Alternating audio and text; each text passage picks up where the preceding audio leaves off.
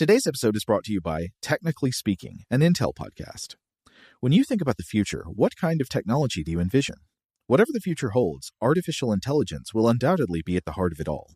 Join Graham Class as he hosts Season 2 of Technically Speaking, an Intel podcast, and hear from the minds transforming healthcare, retail, entertainment, personal computing, and more with the help of AI. Tune in every other Tuesday and explore the latest technology that's changing our world today and creating a more accessible tomorrow. Listen to Technically Speaking, an Intel podcast on the iHeartRadio app, Apple Podcasts, or wherever you get your podcasts. Today's episode is brought to you by Visible. The future of wireless is here, and it's transparent. Switch to Visible, the wireless company that makes wireless visible. Get a one-line plan with unlimited 5G data powered by Verizon, just $25 a month, every month, taxes and fees included. No hidden fees, no surprises, no, really. What are you waiting for? Get with the times and switch to Visible at Visible.com. Monthly rate on the Visible plan for data management practices and additional terms, visit Visible.com. This is Amy Brown from 4 Things with Amy Brown. Today, Healthier is happening at CVS Health in more ways than you've ever seen.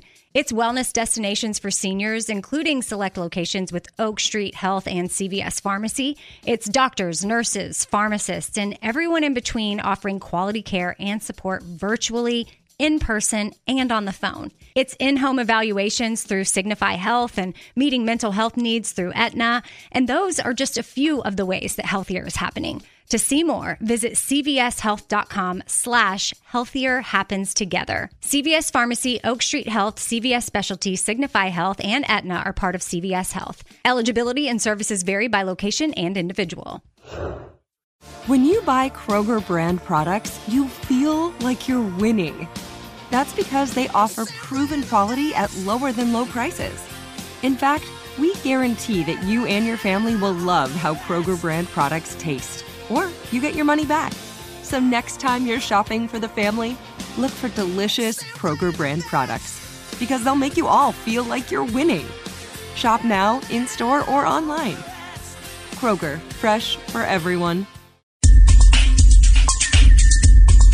Welcome to Stuff to Blow Your Mind from HowStuffWorks.com.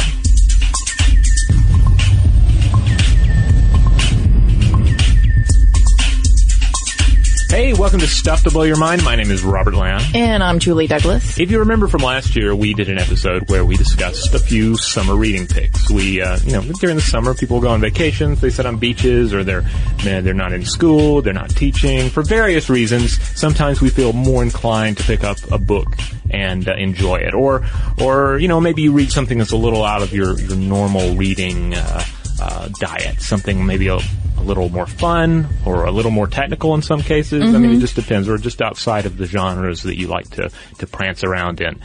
So last year we did the episode where we each shared a little fiction, a little science, and we let you decide if you wanted to read any of them.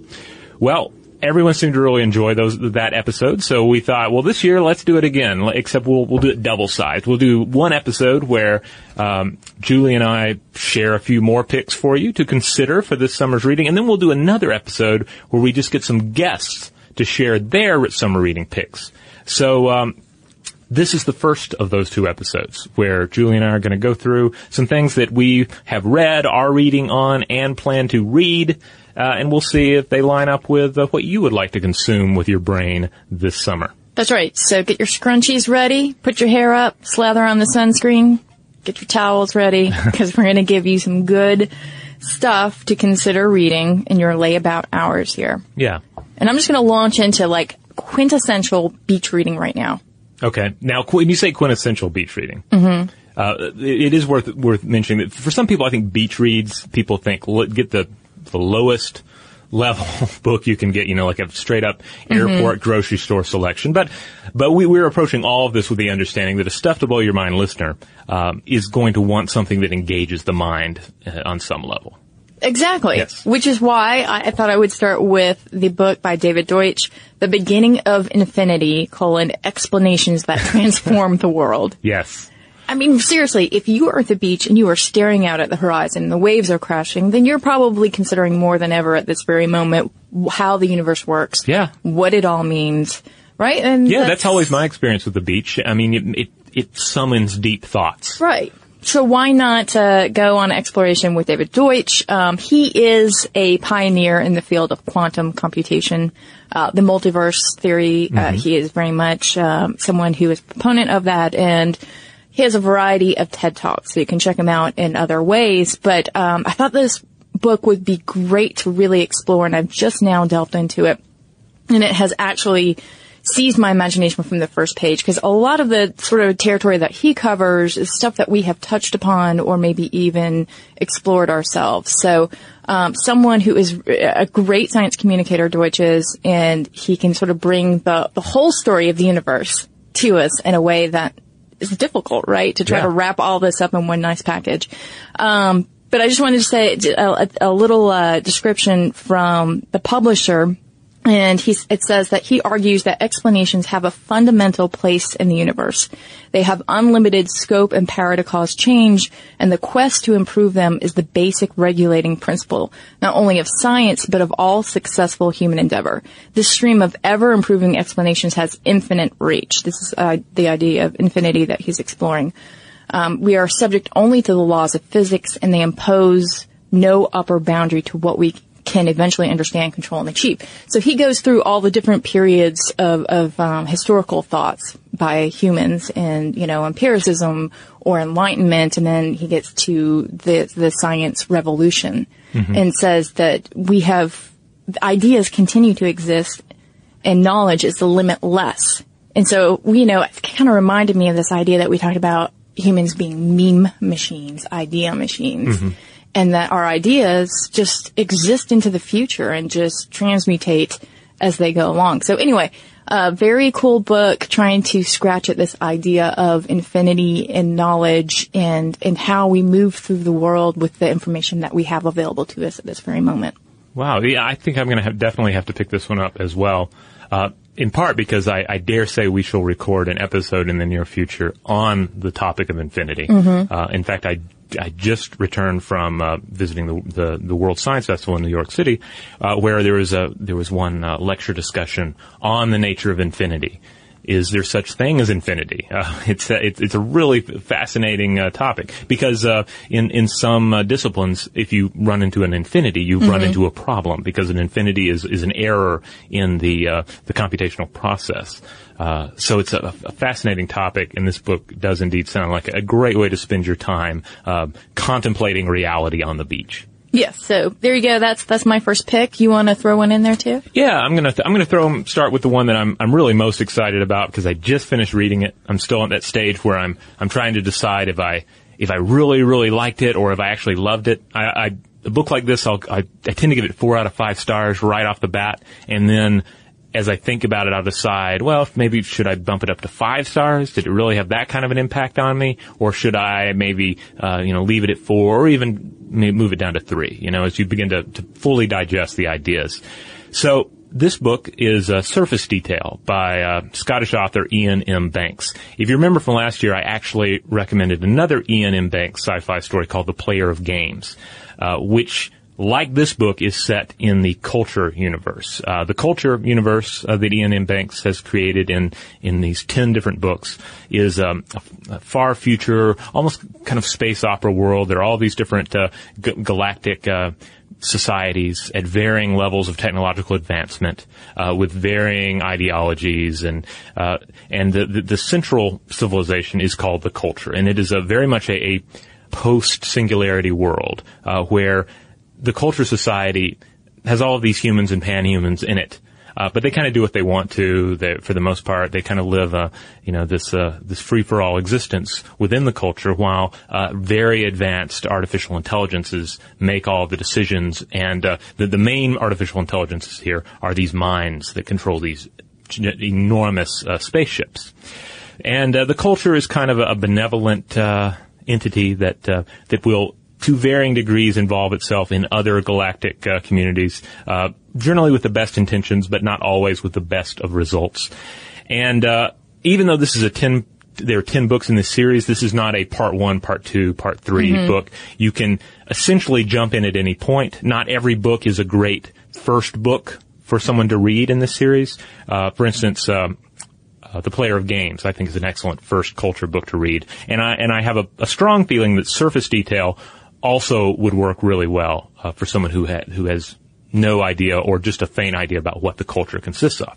So the big thing about this book that I found interesting, I mean, certainly it has a number of awesome sci-fi ideas running around it. There's digitized consciousness. There's a space warfare. There's self-replicating machines. Because even though it's post-singularity, it's for the most part a very positive view of a post-singularity civilization. Mm-hmm. There's also the dark side of post-singularity as well, as there's a segment of the culture that has to deal with taking care of self-replicating machines, which they call smatter in the book, and keeping them from becoming too much of a problem. So is ennui a problem? Is boredom a problem? It can be, mm-hmm. for sure. Within the actual panhumans within the culture, the way they tend to deal with this is they get involved in the benevolent aspects of the culture, trying to help other civilizations, etc. So they become sort of like, they tap into their inner Oprahs. Yeah, kind of. I wanted to see if you would wince if I said that, and you did not. No. Yeah, I'm fine with that.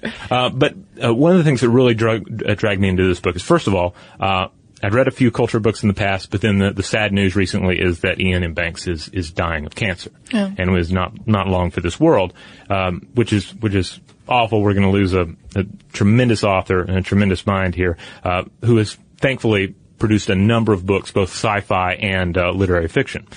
But I'd heard that his more recent books had dealt more with darker issues and issues of mortality, and this book, even though like a very advanced, sci-fi book, deals for the most part with hell, with theologies of hell and the problem of hell.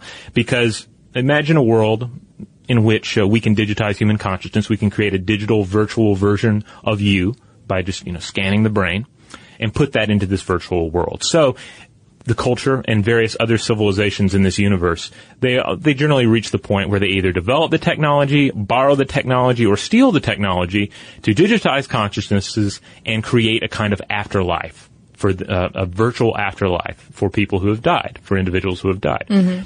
And for the most part, these various civilizations tend to take a very positive spin on things. It's just like a hedonistic heaven for those who've died, or some sort of peaceful place that you kind of store an intelligence and a mind that you might want to, a loved one you might want to talk to later, mm-hmm. or a great thinker that you might want to consult with later.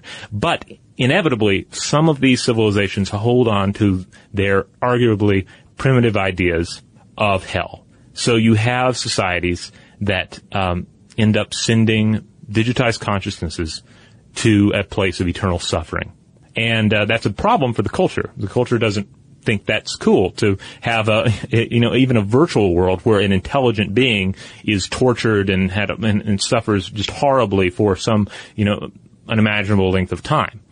So there ends up being this war that they call the war in heaven, but it's actually a virtual war game that ends up taking place between pro-hell civilizations and anti-hell civilizations. And the idea is that they'll have this virtual war, and then whoever wins. If the pro-hell side wins, then these few societies that cling to the idea of hell, they get to keep it. They get to keep their virtual hells. But if the anti-hell side wins, well, then they all have to be eradicated.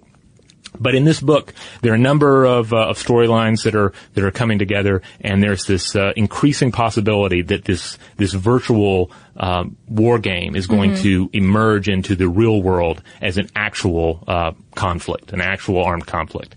That's really fascinating, because I've been thinking about war a lot, and of course, only because my daughter continues to ask various questions. She's 4 years old, and she's very curious about war, and so that's been on my mind lately, and then I wonder if you could get to a point where you could play out a virtual war in society.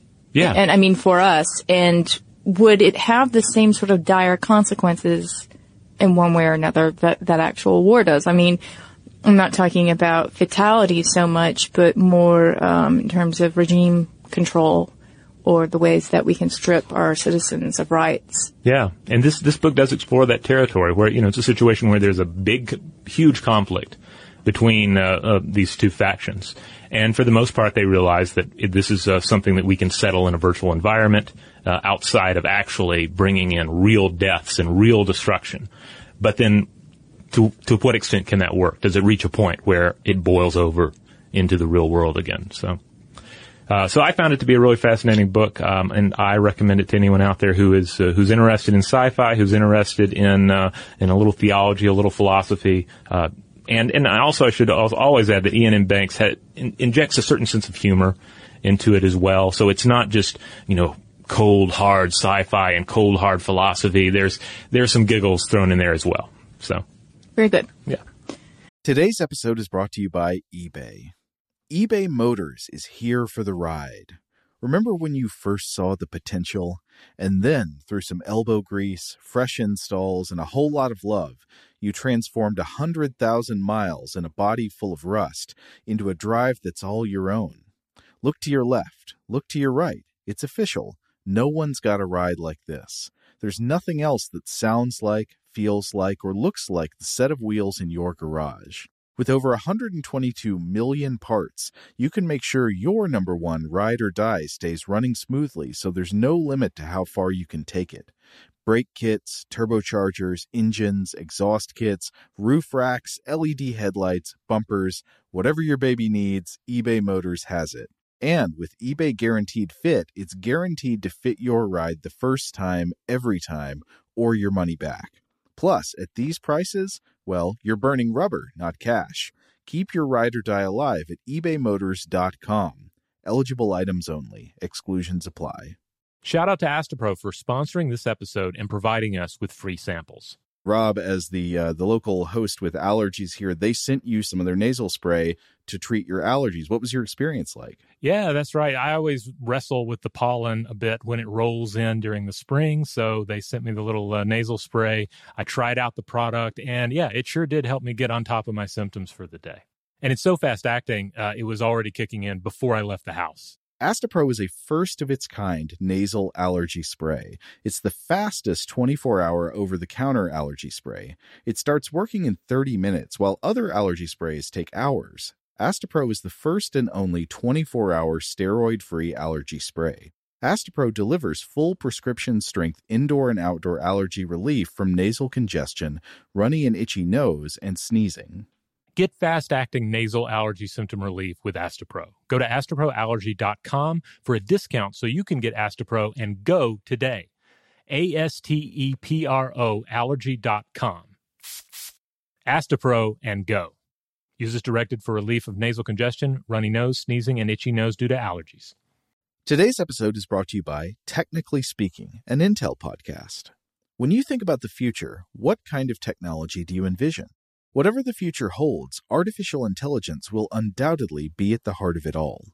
Join Graham Class as he hosts Season 2 of Technically Speaking, an Intel podcast from Ruby Studio in partnership with Intel. Explore the future of technology that's rapidly evolving our world today with the help of AI.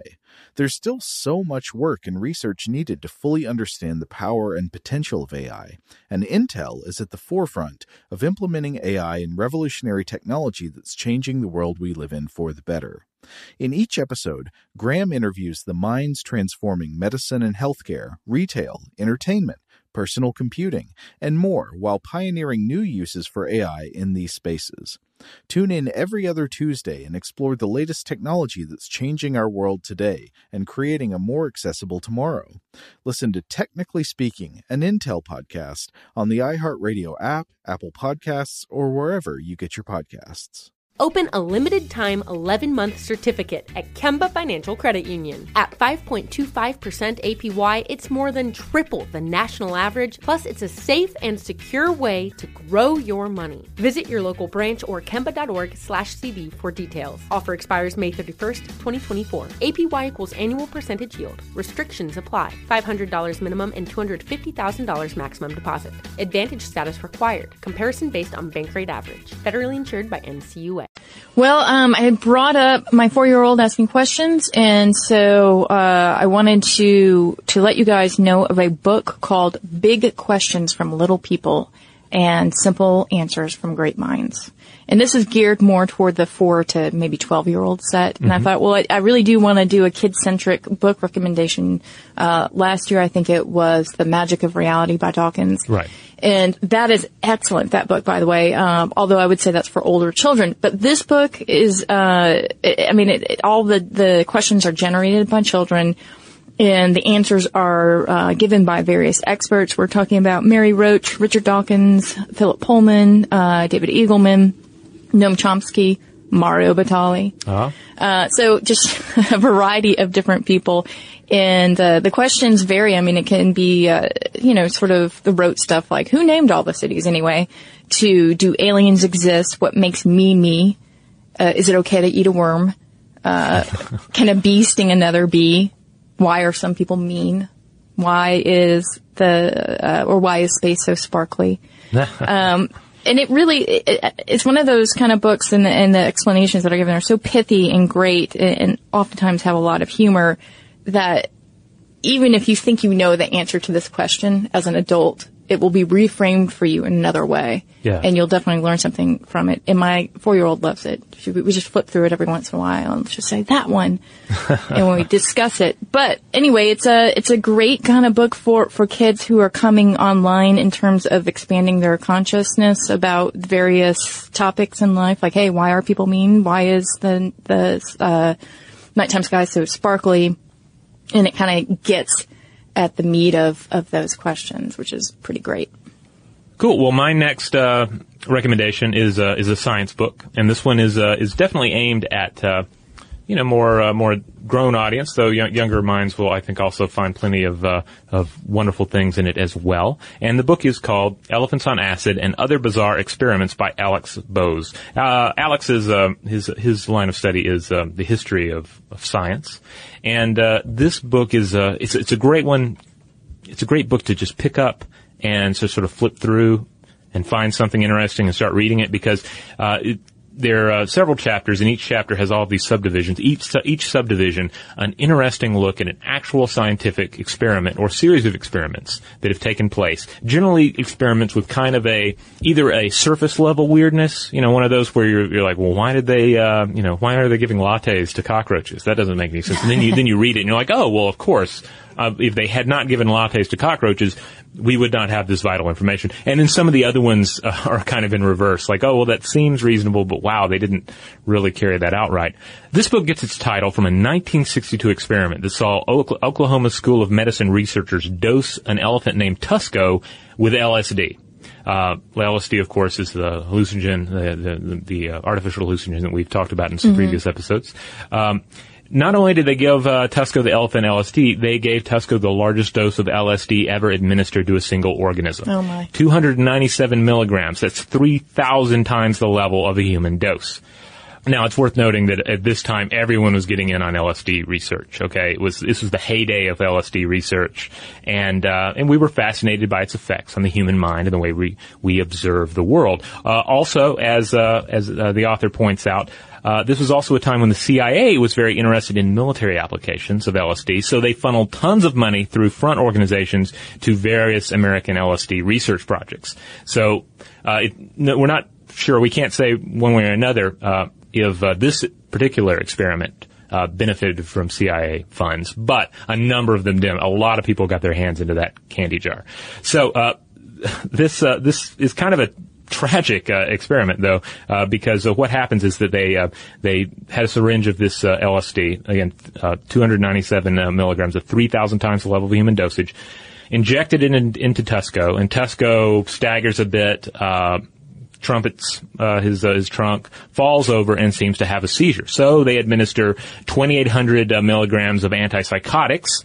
The seizures subside a little, but not much. So then they administer a bunch of barbiturates, and Tusco dies a few minutes later. So it's sad. Not the first time an elephant has died needlessly in a scientific experiment, but sad nonetheless. They performed a necropsy, revealed that he had died from asphyxiation. His throat muscles had closed up. And there's a film of this somewhere in the UCLA archives, but it's never been made public for obvious reasons. This was a huge embarrassment. This was it showed up in all the papers. There was some misinformation floating about as well. There was some information about how the researchers may have had LSD themselves earlier in the week, and that led to some people saying, well, were they on LSD when they gave the elephant LSD? There was, it was not a pleasant story for anyone involved. I can't imagine if that happened today. Can you imagine the fun politicians would have with that? I mean, I'm actually surprised that didn't become LSD Gate back then. Yeah, well, in 1969, another UCLA researcher came along, and he decided to follow up,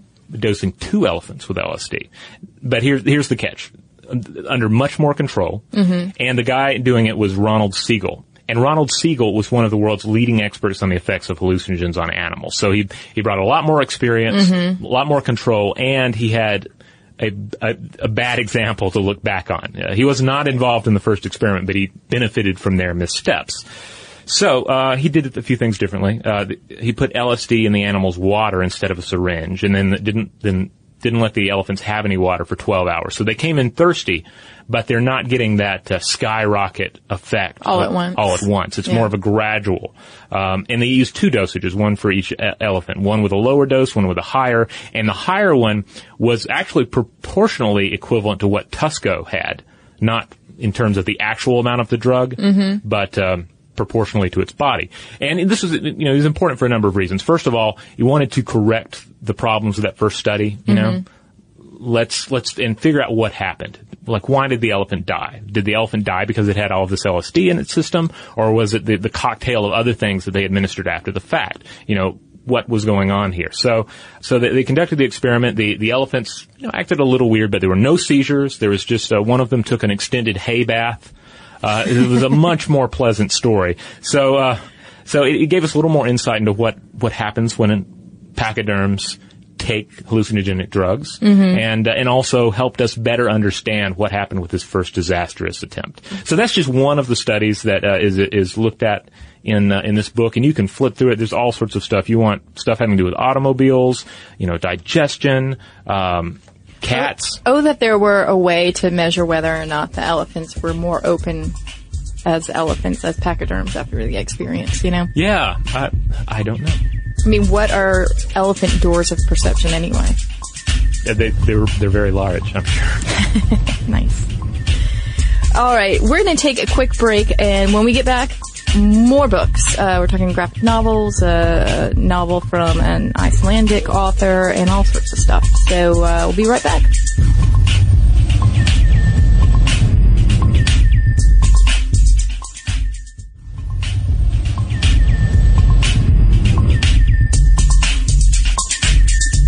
Hey, we're back.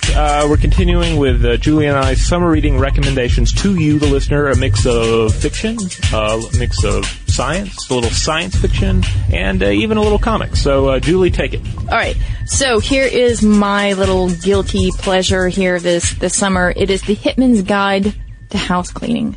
It is by Hallgrim Helgason, and this is his first book in English. He is an Icelandic author, crime fiction, very, very dark humor. I cannot wait to read this. My husband actually got this for me. Let me just kind of give you a quick synopsis of this book. It is about this Croatian hitman. He worked for the Croatian mafia. His name is Toxic. His real name is Tomislav Baskic. Toxic. And he has 66 flawless hits under his belt. Of course, number 67, he kills the wrong guy, and he is forced to flee the United States.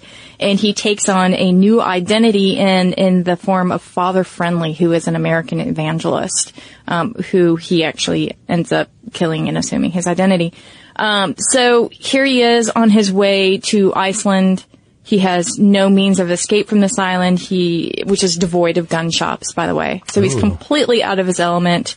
And there's no business for him there, obviously. There's not a lot of contract killing in Iceland. And he's sort of forced to come to terms with his own bloody past. And so it's got all the little, fun traps there, mistaken identity, the forces of good and evil, and who we really are, who is this person inside of us. So I really can't wait to read this. It's gotten some good reviews, and I haven't delved into crime fiction in a while. So, like I said, this is going to be my guilty pleasure. But I just wanted to mention that Helgason he's kind of a larger than life figure himself. He's a poet. He's kind of a provocateur. He is someone who really has come down actually very hard on Iceland in terms of its politics and its economics. And he's been called the Bukowski of Iceland. I'm not sure how I feel about that. But I think that just sort of points to the idea that he ruffles a lot of people's feathers, albeit in a very darkly rendered way with his humor. So for anybody out there who is looking for a new crime fiction novel, there you go. And I often find that European crime fiction is the way to go. Because, especially if you've read enough or seen enough American and U.S.-based crime fiction, you kind of grow dead to it after a while. But even a fairly cliche crime story set in a European country, instantly it's all these different elements influence the experience. Yeah, and he has spent a good chunk of his life in New York and various other cities around the world, so he has a baseline understanding of different cultures and the strangeness that comes with, flipping between one and another, which kind of, I think, helps to sort of underscore this idea about what identity is. Well, that one sounds very good. Yeah? Yeah.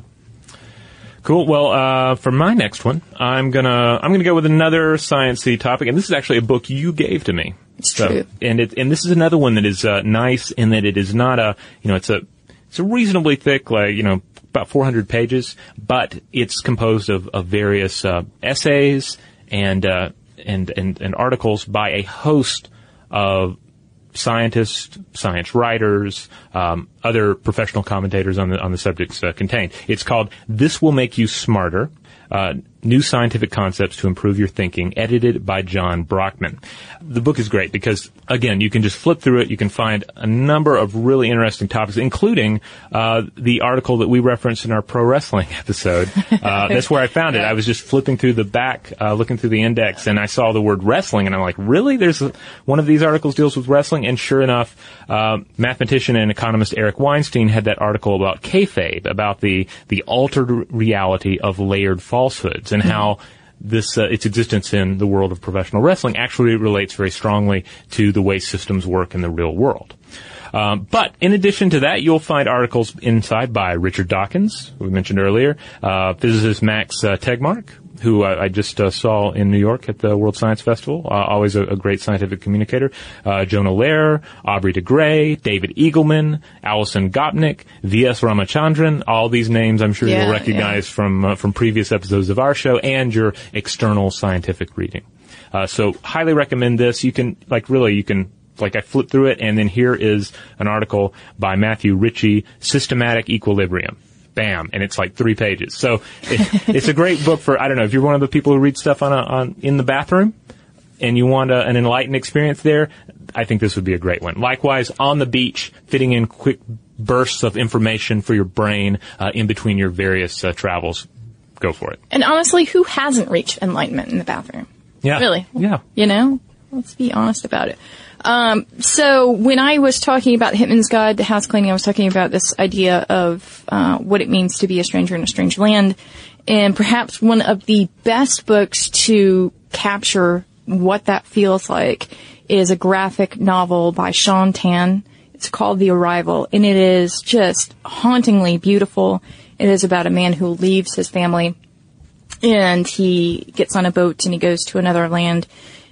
There are absolutely no words in it, and the reason is that as he leaves his land, his homeland, he leaves his language, he leaves his mother tongue. And so the idea is that you get the sense of pure isolation that he is experiencing, and also otherworldliness, strangeness, an alien culture with an alien language.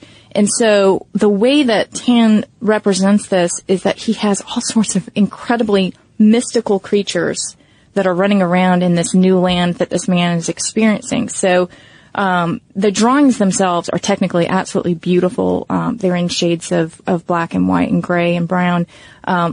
and you'll see street scenes, and they look at first glance completely normal, and then you see that birds have horns on them, or that there's a giant snail just walking around. I wanted to read a really quick excerpt from Brenton Nickel. He reviewed the book on Goodreads. I just thought he had a good take on this. He says, Tan's world here is struck through with fantastical twist.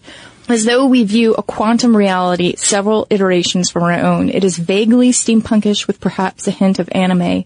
This is where you find the genius of Sean Tan. He has imagined an alternate reality that is fully alien yet instantly familiar. Many an artist, when attempting to depict the alien, will lazily skip straight to the zany, the nonsensical, the surreal, so that the audience is struck on the head by the message that this is not your Earth. Tan is better than that. He draws pet animals, food, architecture, and vehicles that are certainly odd and whimsical, but the reader is able to intuit how it might fit all together and work. The strange horrors that the book's protagonist and his newfound friends fled from in their homelands rest firmly in the realm of fantasy, but they can easily be interpreted as nods to various evils and hardships in our own real world. And some of the animals that are in here, it's just like it's such a feat of imagination. You see things that look like they could be a reptilian, or you often see this sort of tadpole-looking dog. Yes, the tadpole-looking dog is the one that caught my eye at first. It's just because very cute, very alien though, and then, again, the art is wonderful here. It looks like sort of classic sepia-toned images of newcomers to New York in the Golden Age, but fused with this with this alien world, this world of alien creatures. And yeah, it's funny that you say that because, he began this as a children's book, and then he realized that he had much more to say about it as the child of a father who had immigrated. Mm-hmm. And he spent 4 years researching it and really going through the Ellis Island records. In fact, you see a lot of sketches of people in the front and the back. Because the art really echoes those images, those iconic immigrant images that we see just so well. It just... Yeah, and then he shows the picture of the new city that the character is in, and it's just so futuristic. It's like Blade Runner meets 19th century America. It's amazing. Well, that's one of the wonderful things about fantasy, is that like fantasy like pure fantasy, it's great. But when you inject like a little bit of fantasy and a little bit of real world, a little bit of science, a little bit of history, what have you, you can illuminate things in the history or in the science that either you had grown numb to or you never realized were there to begin with. Well, and see, that's what I think is so intriguing about this. We often talk about this, like there are certain tropes that just are, like the alien experience, right? Mm-hmm. Or being a stranger in a strange land. And it's very easy to sort of fall into cliche. And when we've talked about artists being successful at depicting this, it's usually because they're coming in at an angle that you would not expect. And it makes that trope feel new and fresh and understood again for the first time. And one of the ways that I think that Tan does this is just by even this 2-page spread of clouds and cloud formations that he has in the book. And it's meant to show you what the character sees when he's on the steamship to this new world, looking up at the sky each day. Each cloud formation is different and beautiful and just otherworldly. And so, just this page I could sit here and stare at probably for an hour and analyze it. So anyway, if you guys like graphic novels, if you want to sort of delve in deeper to the psychological aspects of what it is to feel isolated or to be, inserted into this, what feels like alien existence, then check out The Arrival. Can't recommend it enough. Yeah, and this is one too, just looking at, you can tell it's not a comic that you read and then you put on the shelf. It's one you can keep out on the coffee table because people are going to be drawn to it. Well, and I tend to pick it up and just flip through it again and again just because, aesthetically I can't help it. But, thematically it's just, I find something new every time I look at it. Okay, well, for my next pick, I have to mention this one because this is the most beautiful book that I have read this year, and it's called Train Dreams by Dennis Johnson. It's the story of Robert Grenier, a day laborer in the American West at the start of the 20th century, an ordinary man in extraordinary times. He experiences some severe loss, loses his family, and then struggles to make sense of this as the modern world creeps into this American West that he's grown to know and love. Dennis Johnson's writing in this is just beautiful. I'm going to read a little bit from it in just a moment, but it's, first of all, it's a novella. So if you're wondering I need something short for my trip or for my beach read or for my travels, what is the shortest but most beautiful thing I could possibly read, then I would suggest giving this one a try. There's no science in it really. There's some fun little bits of history interspersed in there. There's nothing really in the way of fantasy. There's some dream context involved, but that's about it. But still, it's the most beautiful thing that I've read. And I'm just going to read a quick bit here. This is before he experiences this loss, he has a conversation with his wife about their infant. He says, "How much does she know, do you suppose, Gladys? As much as a dog pup, do you suppose?" "A dog pup can live by its own after the bitch weans it away," Gladys said. He waited for her to explain what this meant. She often thought ahead of him. "A man-child couldn't do that way," she said. "Just go off and live after it was weaned. The dog knows more than a babe until the babe knows its words. But not just a few words. A dog raised around the house knows some words, too. As many as a baby." "How many words, Gladys?" "You know," she said, "the word for its tricks and the things you tell it to do." "Just say some of the words, Glad." It was dark and he wanted to keep hearing her voice. "Well, fetch and come and sit and lay and roll over, whatever it knows to do, it knows the words." In the dark, he felt his daughter's eyes turned on him like a cornered brute's. It was only his thoughts tricking him, but it poured something cold down his spine. He shuddered and pulled the quilt up to his neck. All of his life, Robert Grenier was able to recall that very moment on this very night. Yeah. So it's it's a beautiful novella. I highly recommend checking it out. It's available in various formats and also as an audiobook. Give it a shot. All right. Sounds very, very good. So those are just some recommendations from us. We would love to hear from you guys too. Is there something that you feel very strongly that we should check out, that others should check out? If you have one or two recommendations, please fly them by us. Yeah, and also remember we are going to do a second episode here that should publish after this one, where we'll have some guests, some outside guests from various parts of the world. Well, two parts of the world really, and then also some guests from various parts of our office. So we'll have some guests from some of the other How Stuff Works podcasts on to share their recommendations. And through all of this, there are going to be places where you're like, "Oh, that book sounded really interesting. What was the name of that? How do you spell that?" Well, luckily we have a blog, and on that blog you will find an accompanying blog post where we will list all the books that we've mentioned in this podcast episode and the other one. And you can find that at StuffToBlowYourMind.com. That's the mothership. That's where we keep all of our content, or at least links to our content. But you can also find us on social media, where you will find us at Facebook, where we are Stuff to Blow Your Mind. You'll find us on Twitter, where our handle is Blow the Mind. We're on Tumblr as well, and also YouTube, where our handle is Mind Stuff Show. And you can always drop us a line at blowthemind@discovery.com. Today's episode is brought to you by Visible. The future of wireless is here, and it's transparent. Switch to Visible, the wireless company that makes wireless visible. Get a one-line plan with unlimited 5G data powered by Verizon, just $25 a month, every month, taxes and fees included. No hidden fees, no surprises, no, really. What are you waiting for? Get with the times and switch to Visible at Visible.com. Monthly rate on the Visible plan. For data management practices and additional terms, visit Visible.com. This is Malcolm Gladwell from Revisionist History. eBay Motors is here for the ride. With some elbow grease, fresh installs, and a whole lot of love, you transformed 100,000 miles and a body full of rust into a drive that's all your own. Brake kits, LED headlights, whatever you need, eBay Motors has it. And with eBay Guaranteed Fit, it's guaranteed to fit your ride the first time, every time, or your money back. Plus, at these prices, you're burning rubber, not cash. Keep your ride or die alive at ebaymotors.com.